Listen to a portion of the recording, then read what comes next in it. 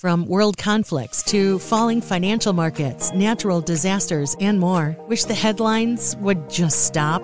It's not a news flash that life can feel like a pressure cooker. From managing work to building relationships, it's easy to feel overwhelmed. And for many of us, anxiety and stress are constant companions. But you are not alone. Support is out there, just waiting to meet you. And you can find it through friendly people at churchescare.com. At churchescare.com, we know that finding your community can feel intimidating. That's why we do the heavy lifting for you. Churchescare.com helps connect people like you to churches that can support and serve you.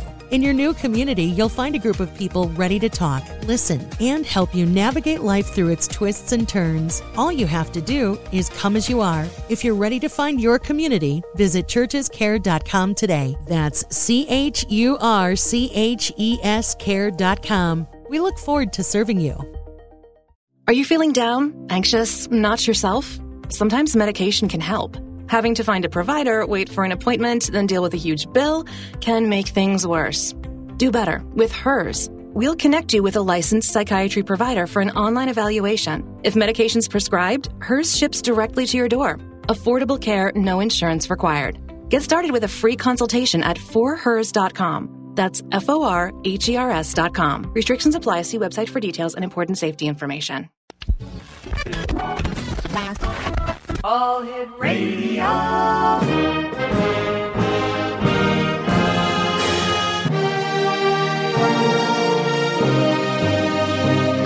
Welcome to the X Zone, a place where fact is fiction and fiction is reality. Now, here's your host, Rob McConnell.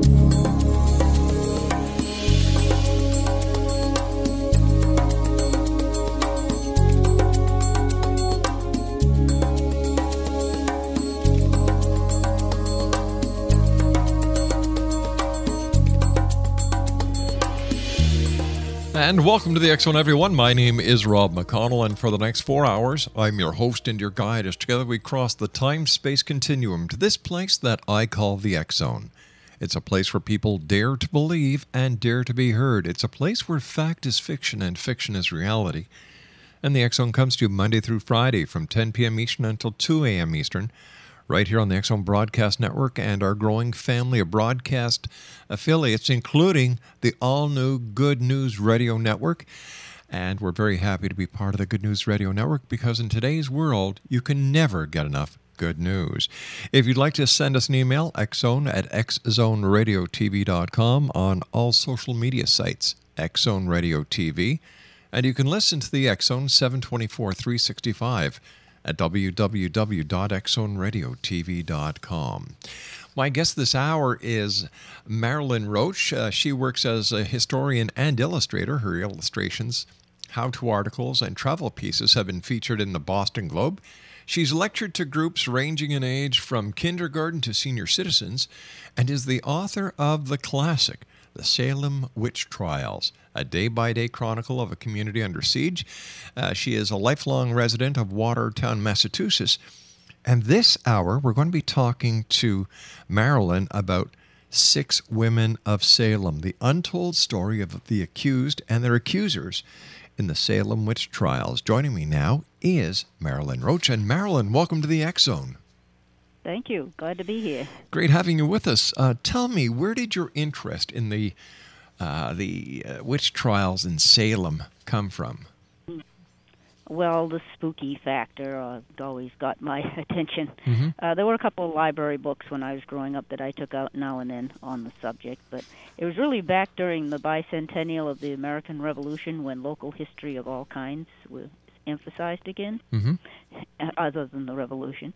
And I had a guidebook. I found a guidebook on Salem, as it was then, and went up on the commuter rail and fell in love with the city. It's really quite a beautiful place. It has a lot of history other than the witch trials, great architecture and stuff. But I went to certain places that were historical and focusing on the witch trials. And I thought some of what I heard, and this was before tourism really took off in Salem, but some of what I heard wasn't exactly like what I had read. So I thought I'd look into it, and I thought maybe there's a book in it. And 27 years later, my Salem Witch Trials book came out. Took a little research. Mm-hmm. That one was trying to tell everything. But new information keeps turning up, and I've invested so much time in the subject that I didn't want to waste my life and stop trying with that one, but it still continues to fascinate me. Tell me, who were the 6 women of Salem? Well, yeah, with that book, the most recent one, Mm-hmm. I tried to focus on specific individuals. It's more of a biographical take on the subject, and I tried to show them as, they were actual people, and what they went through was real for them. So the suffering and in 2 cases, death.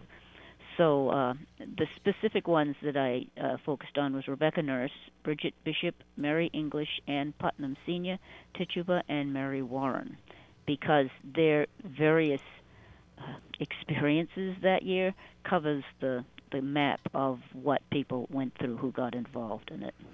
Were these 6 really witches? No. That's the tragedy. None of them were as they were accused to be. And one of them, Ann Putnam Sr., was herself not accused, but she was certain she was being afflicted by various supposed witches, including Rebecca Nurse, especially. Wow. No, I was just saying, wow. Yeah. Oh, yeah. Yeah, the legal definition of witch then was somebody who had a familiar spirit, which is to say some evil spirit was helping them do evil magic against their supposed victims. And none of these seem to be trying to do that. And Massachusetts, of those who were put to death, Massachusetts did reverse the attainder on their guilty verdicts in 1710 of those who petitioned for. And 5 more people had their names cleared in 2001. Wow. Marilynne, please stand by. You and I have to take our first commercial break. We'll be back in 2 minutes.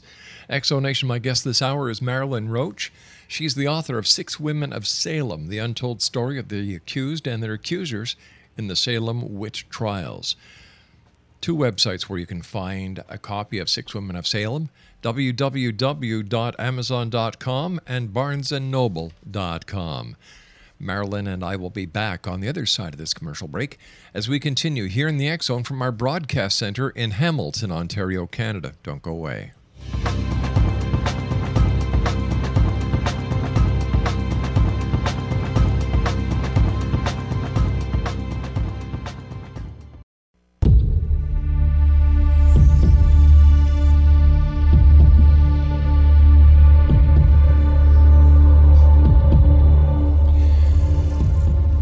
Exonation, my author this hour is the author of 6 Women of Salem, the untold story of the accused and their accusers in the Salem Witch Trials. Her name is MARILYNNE K. Roach, and you can find out, you can get copies of 6 Women of Salem at Amazon.com and Barnes & Noble. Going back to the time of the Salem Witch Trials, what was it that brought the attention to any individual and pointed them out to be a witch? Yeah, well, usually there was some sort of friction between the suspect and their neighbors. Mm-hmm. Ongoing. Typically, most of the suspects had been, and else in Europe and in England, were older women who didn't have a family around to speak up for her, and maybe had to ask favors because she was poor and got on the neighbor's nerves a bit. If you're grouchy, that certainly doesn't help. But in 1692, people from all walks of life got accused, but it was an unusually tense time because there was a war on. The French, Canadian, and their native allies were making frontier raids into New England and New York too. King Louis would have liked the English colonies, but there was smallpox beginning to crop up again, the economy was not helped by any of this.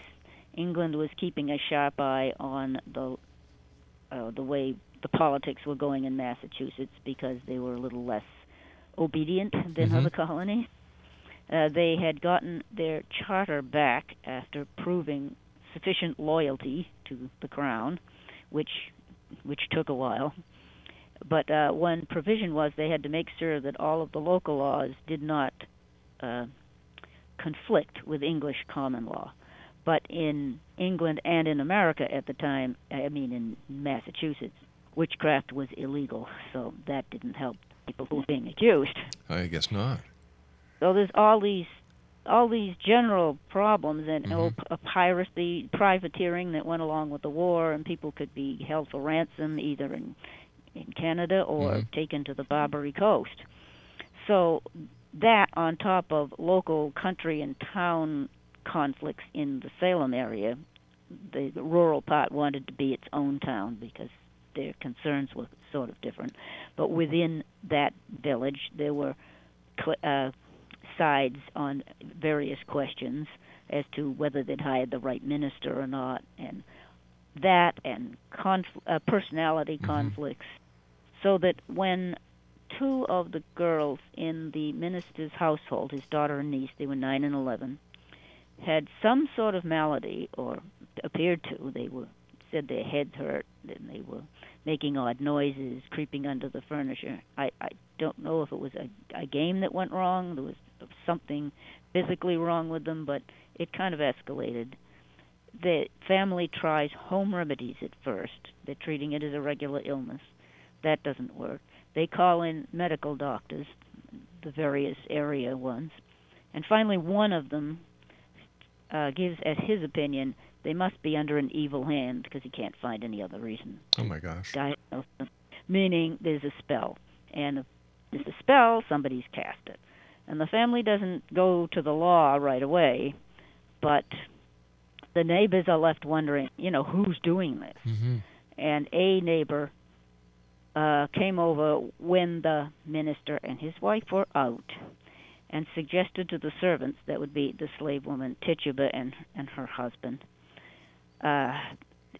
suggested a British folklore charm that was supposed to turn the evil magic that had been projected at the supposed victims, and push it back to whoever had cast it, and that person would reveal herself, presumably a woman, and then you'd find out who was at fault.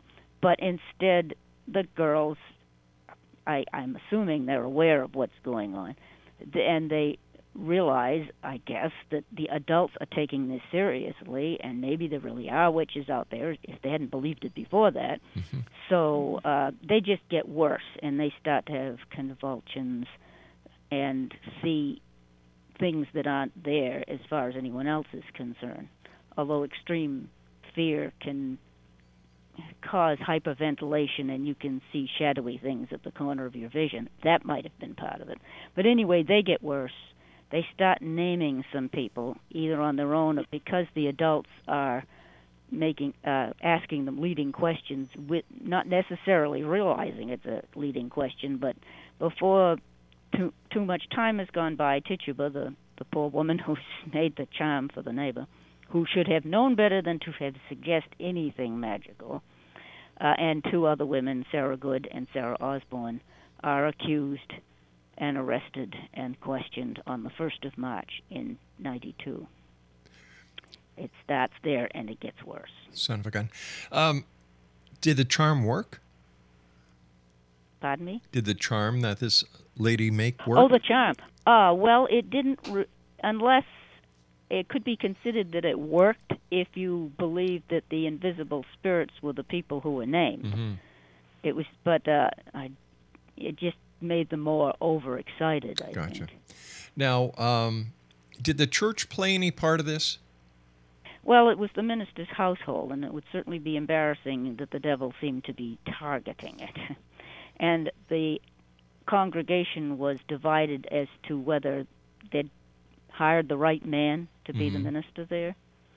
But even though witchcraft was a felony and was tried in a civil court, the definition of what witches were supposedly doing would be a religious definition, but that was the same in England and everywhere else. Religion was the specialists in the spirit world and spiritual matters. Isn't it rather ironic that in religious philosophies you can wear little medals of the different saints, and these are amulets, no matter which way you look at them. They're to ward off spirits. They're to ward off evil. And yet when somebody outside the club tries to do it, they're considered a witch. Of course, the Puritans didn't have any faith in amulets, whether they were Catholic or not. But it would have. They had some rather insulting terms for that sort of thing. They did, eh? But yeah, I mean, human nature reared its ugly head, and it got out of hand because during the questioning that first day in March, the two other women denied the charge.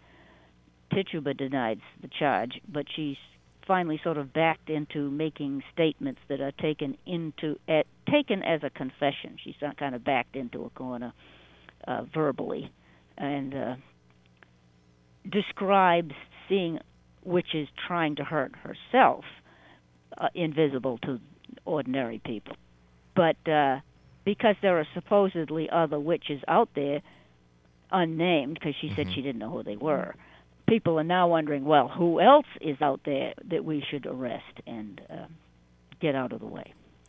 And it backfired splendidly at that point. Was the courts in those days eager to find these alleged witches guilty? Well, magistrates certainly seemed to be more cautious before 92, but in the questioning that survives, and there's a lot of dialogue that got written down, which is really great when you want to be a fly on the wall. It does sound as if the questioning magistrate, who's usually John Hawthorne, Nathaniel Hawthorne's ancestor, he does sound as if he presupposes that they're guilty. And the Chief Justice, when it got to the actual trials, the Chief Justice seemed to have that mindset too.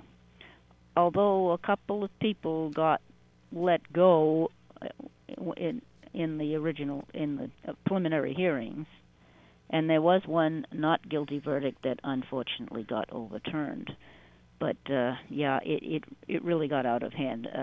Prior to this, although there had been executions of supposed witches, there was more caution. But everything went wrong in 92. How many people were put to death, all told, because they were believed to be witches in that time period? What was it, 92? 1692. 19 were hanged. My goodness.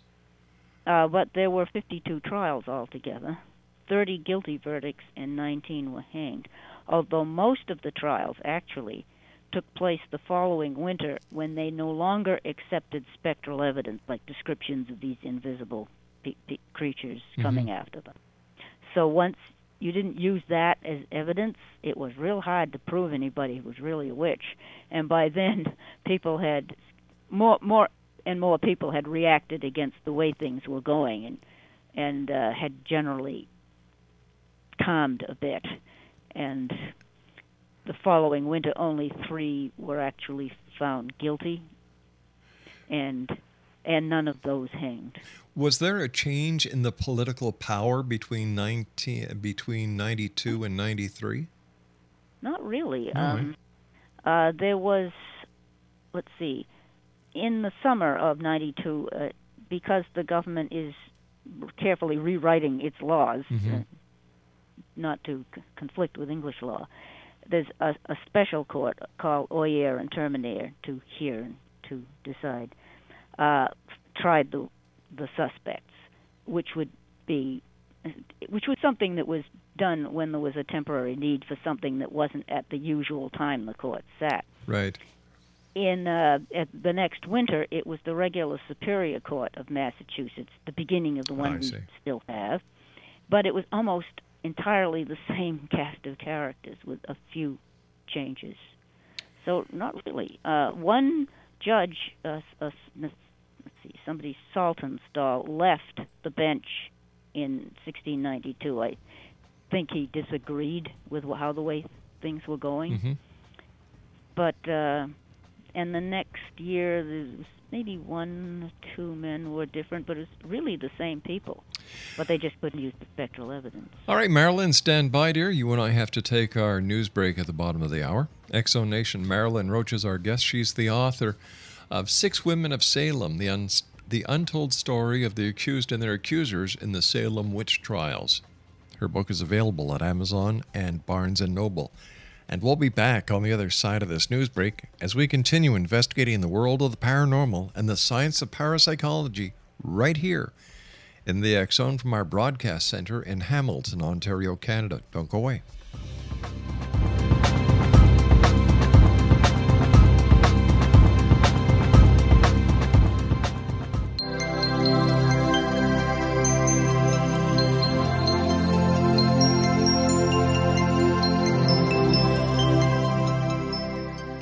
This is Elizabeth Joyce with Stargazing Week of November 3rd through the 8th, 2014 with the X-Zone. Are you still adjusting to setting back the clocks? At least we all got that extra hour sleep. Sunday is a soft day, one to rest and relax. At least we're through Mercury retrograde and 2 eclipses. The tone... Are you ready for spring? Well, now's the perfect time to head out to your local garden center and pick up a hydrangea from Proven Winners to add to your landscape. Proven Winners hydrangeas are gorgeous and simple to care for. There's just no better or easier way to enjoy a flower-filled summer. Take the time to plant one now and look forward to years of enjoyment and compliments. Look for Proven Winners hydrangeas in the white containers at your favorite garden center. Now it's time for a plant fact. Roses are one of the oldest ornamental plants in cultivation, with a history going back over 5,000 years. The philosopher Confucius wrote about them, and Roman emperors treated their guests to dining on carpets of rose petals, with thousands more raining down from above. Become a part of this epic history by planting a Proven Winners rose. Just look for the white containers at your local garden center or visit ProvenWinnersColorChoice.com. At Progressive, you can get 24/7 protection, even if you break the space-time continuum. We did it! We time traveled to yesterday! Wait, Progressive covers us 24/7, but we just created an 8-day week, and it's 24/7 coverage, not 24/8. We gotta go back. Are you joking right now? Shh, I'm calling them. Hi, I have a question about time travel. Progressive offers more than a great price when you bundle home and auto. We offer round-the-clock protection, which literally means anytime. Coverage from Progressive Casualty Insurance Company, affiliates, and third-party insurers, and subject to policy terms. Bundle discount not available in all states or situations. Changes on Monday with an Aries moon, as we expect upsets on Election Day when the moon aligns with Uranus. Should prove to be interesting. Focus this week is on the full moon on Taurus on Thursday the 6th. The full moon is opposed by Saturn, Venus, and the Sun. You will be called into your emotional depths in order to restructure your values. This full moon is complicated and can be stubborn, intensely sensual, and may uncover feelings you have about relationships, secret attitudes, and what you've been hiding about your money issues. Taurus rules the throat, so is there anything you've had a difficult time swallowing? This has been going on all year, but we are in the final stages of Saturn in Scorpio, so it's time to clean up the theater and get ready for the new show, commencing on Christmas Eve when Saturn moves into Sagittarius.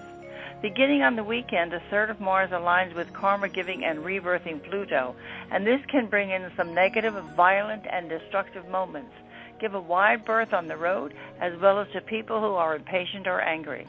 Mercury plunges back into Scorpio as well, bringing in communications that are secretive, manipulative, and accompanies the green-eyed monster, Scorpio. This is the best time to file for bankruptcy or foreclosure, as well as to be sure that your insurance coverage is up to date. On the positive side, you can apply your physical energy through meditation and visualization to transform your life at core levels.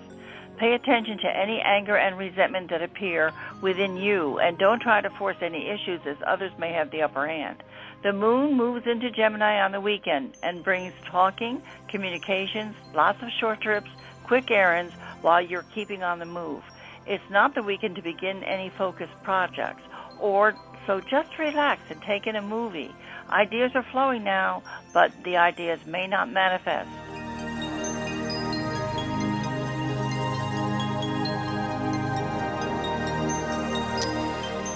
And for more information or for a private one-on-one consultation with Elizabeth Joyce, visit her website at www.visions. No, I'm sorry, it's new-visions.com. That's www.new-visions.com. Exonation, my guest this hour is MARILYNNE ROACH. She is the author of 6 Women of Salem, the untold story of the accused and their accusers in the Salem witch trials. It's available at Amazon and Barnes & Noble. What are some of the most common misconceptions about the trials? Well, no one was burned. People still say that. Really? That was that was in Europe and Scotland, but witchcraft was a felony, and the punishment for that was hanging. And also there were men accused. It was mostly women who were accused, but some men were executed that summer also, including a minister. So when we look at the entire witchcraft scenario, it was just based on hearsay, and people believed that there were spirits, and there was actually no evidence? Well, evidence would tend to be anecdotal. It depends how you want to prove something. It was traditional. People felt things, but interpreting it was another matter. And of course, the problem that summer was supposedly evil spirits. So if you needed a scapegoat for all your problems, it was just, all right, let's call somebody a witch, and that'll explain why we're having all this bad luck. Well, yes.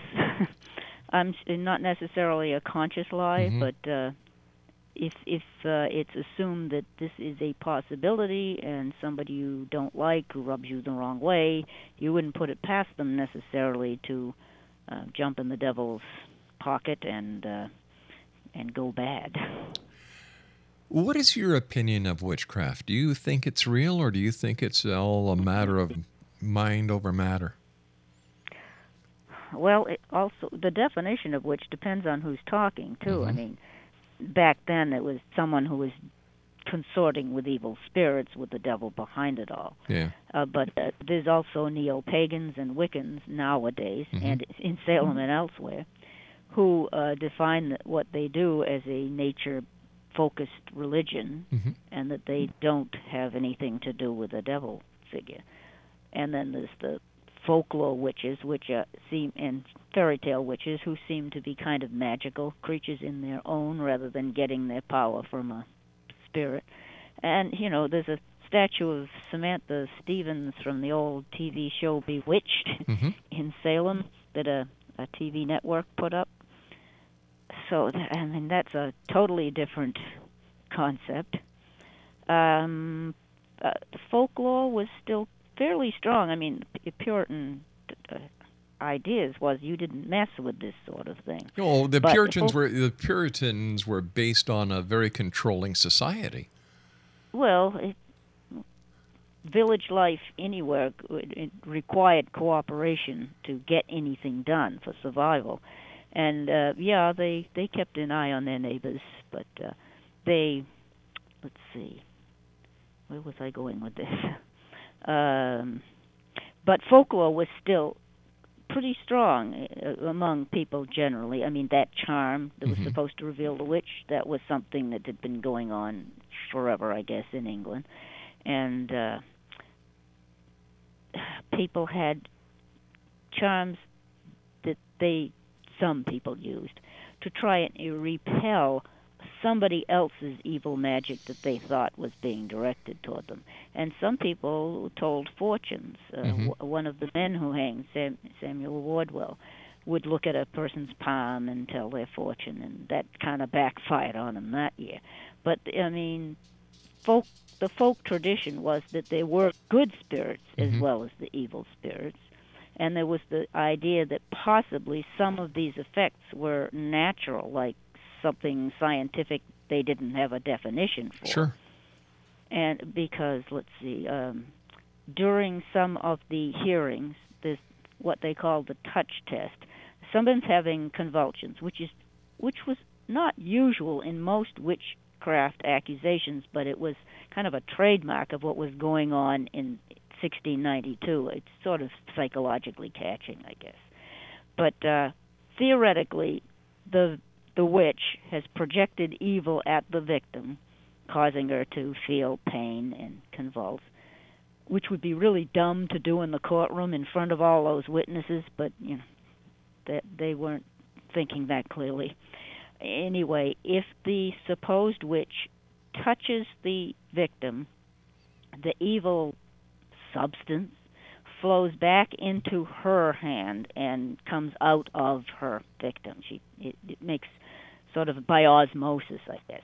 So they would require the suspect, the defendant, to touch the person who's having the problems there, and they'd relax because they expected it to have a good effect, and that was supposed to prove something. But that's folklore, and the judges were doing it even though they probably didn't realize they were doing something that was magical, and they should not have touched it. So once again, let me ask you, in your own opinion, is witchcraft real? I don't know. Possibly there's some kind of way to control psychic things, which I suppose is the best definition I could have of this, for good or evil. I don't know. It makes an excellent story. For writing purposes, it's great, but I don't know with any particular incident that I've heard of. But you kind of hope that something good, of course, the good stuff. I kind of hope it's true, but I really don't know. So I want to keep my mind open on. So doing the research for your book, did you speak to any witches in Salem? No, How come? Well, I was doing the historical part of it. Well, wouldn't history dictate that you get their side of the story? Well, I don't think that the people who were accused in 92 were doing anything like what people now are, or that they were even trying to do magic, except for the fortune-telling business part of that a couple of them tried. Why do you think looking into the old records to see what it said then? So how do we apply the old records to today's society and the way today's society thinks? How do we read something from 1692 and relate it to what's going on today, and why do you think that's prevalent?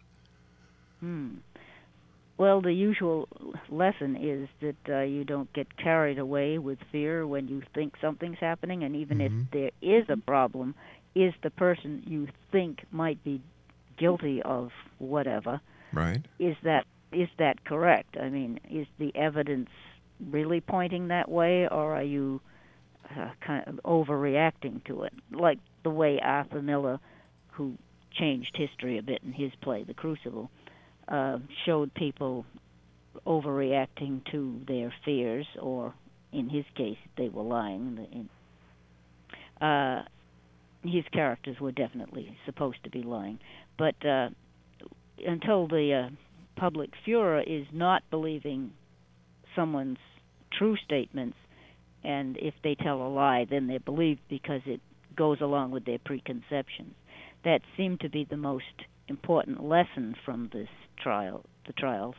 And of course, it was the last time witchcraft was tried or supposed witchcraft was tried in Massachusetts. The whole thing was just so awful and embarrassing that they didn't try it again. And anything else that got to the courts was someone suing someone else for defamation because they'd called them a witch. Oh, I gotcha.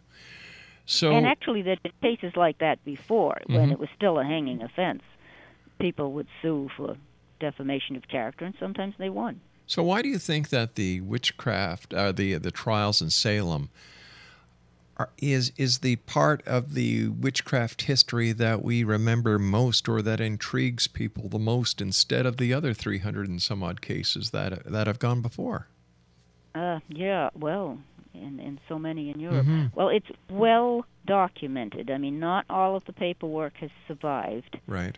And there's a lot I'd like to know that there doesn't seem to be any record of, but it is well documented with actual questions and answers, so you get the way people speak and the back and forth in the court and actual words. And it was there were books for and against or at least supporting the courts, written around the time of the trial. And then it became part of literature with Nathaniel Hawthorne's works and Arthur Miller, so that it did become sort of the witchcraft trial that everybody remembers, even when larger ones from abroad, say, are forgotten, and smaller ones in North America get ignored altogether. People didn't want to talk about it for a while, but it was just too well known and well documented so that you could go find the papers and look at them. So it got to be the scapegoat for all the others. Right. But they did apologize after a while, but it was too little too late. Why do you think this story still resonates with modern audiences? Well, the spooky factor helps.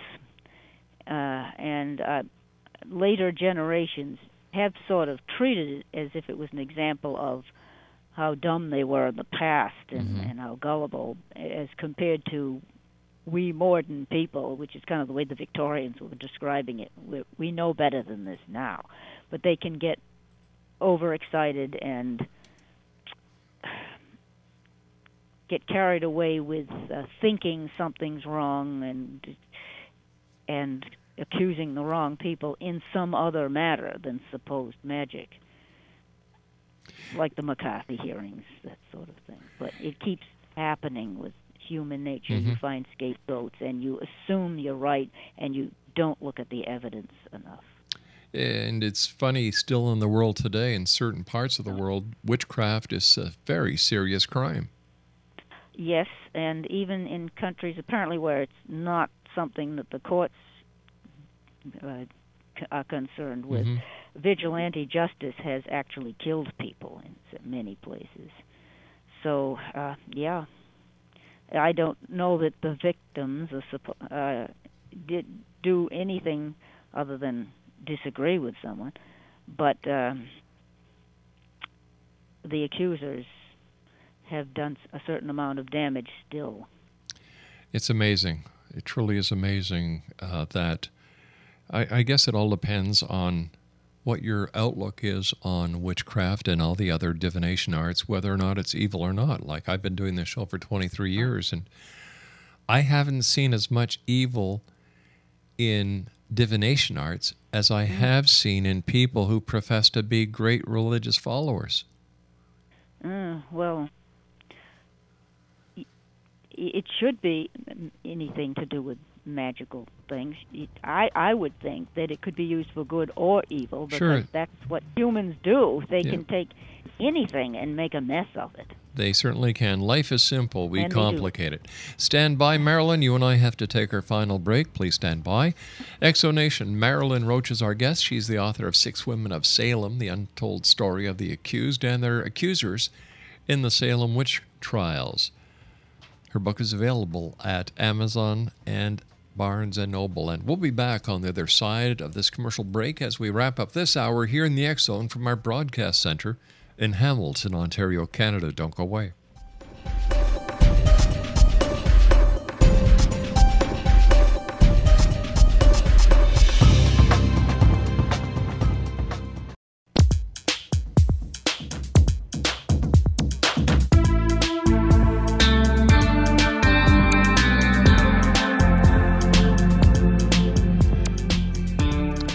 Exonation, my guest this hour is Marilynne Roach. She is the author of Six Women of Salem, the untold story of the accused and their accusers in the Salem witch trials. Her book is available on Amazon and Barnes & Noble. Marilynne, what is the message you'd like to leave with our listeners tonight about your book and about witchcraft in general? Well, with the Six Women book, I wanted to present them as real individuals and instead of symbols of something or faceless figures in a Greek chorus in a play or something, because finding details about their lives when I could, it made them more real. And, of course, what they went through was real, including the suffering and death for two of them.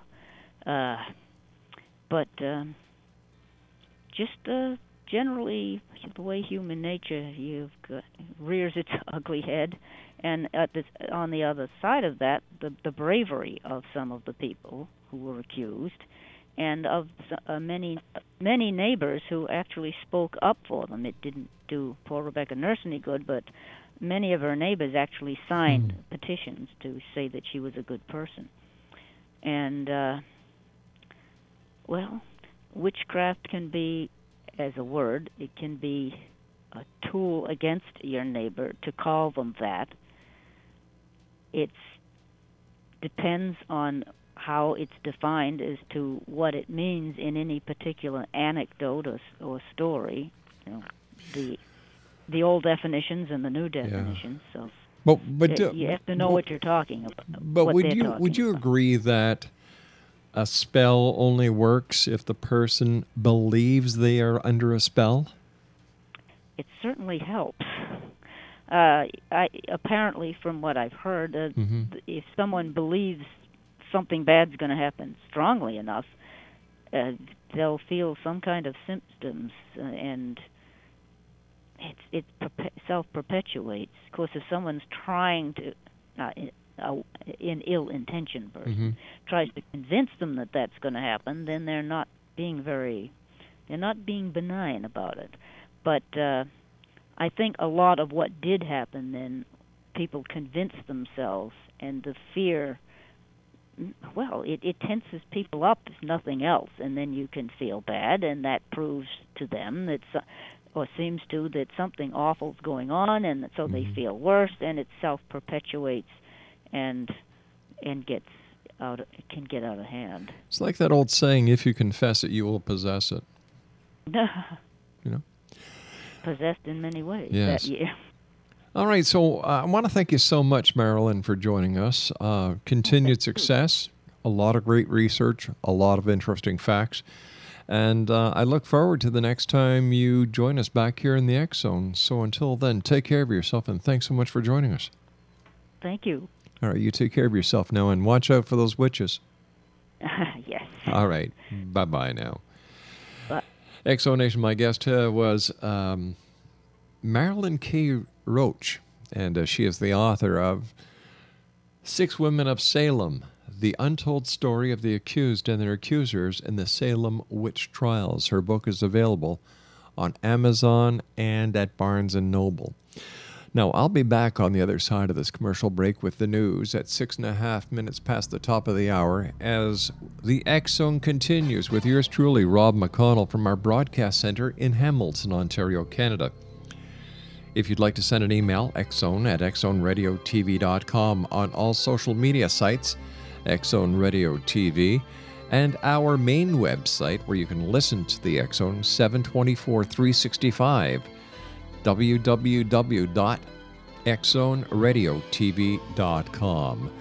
I'll be back on the other side of this commercial break. Whatever you do, don't go away.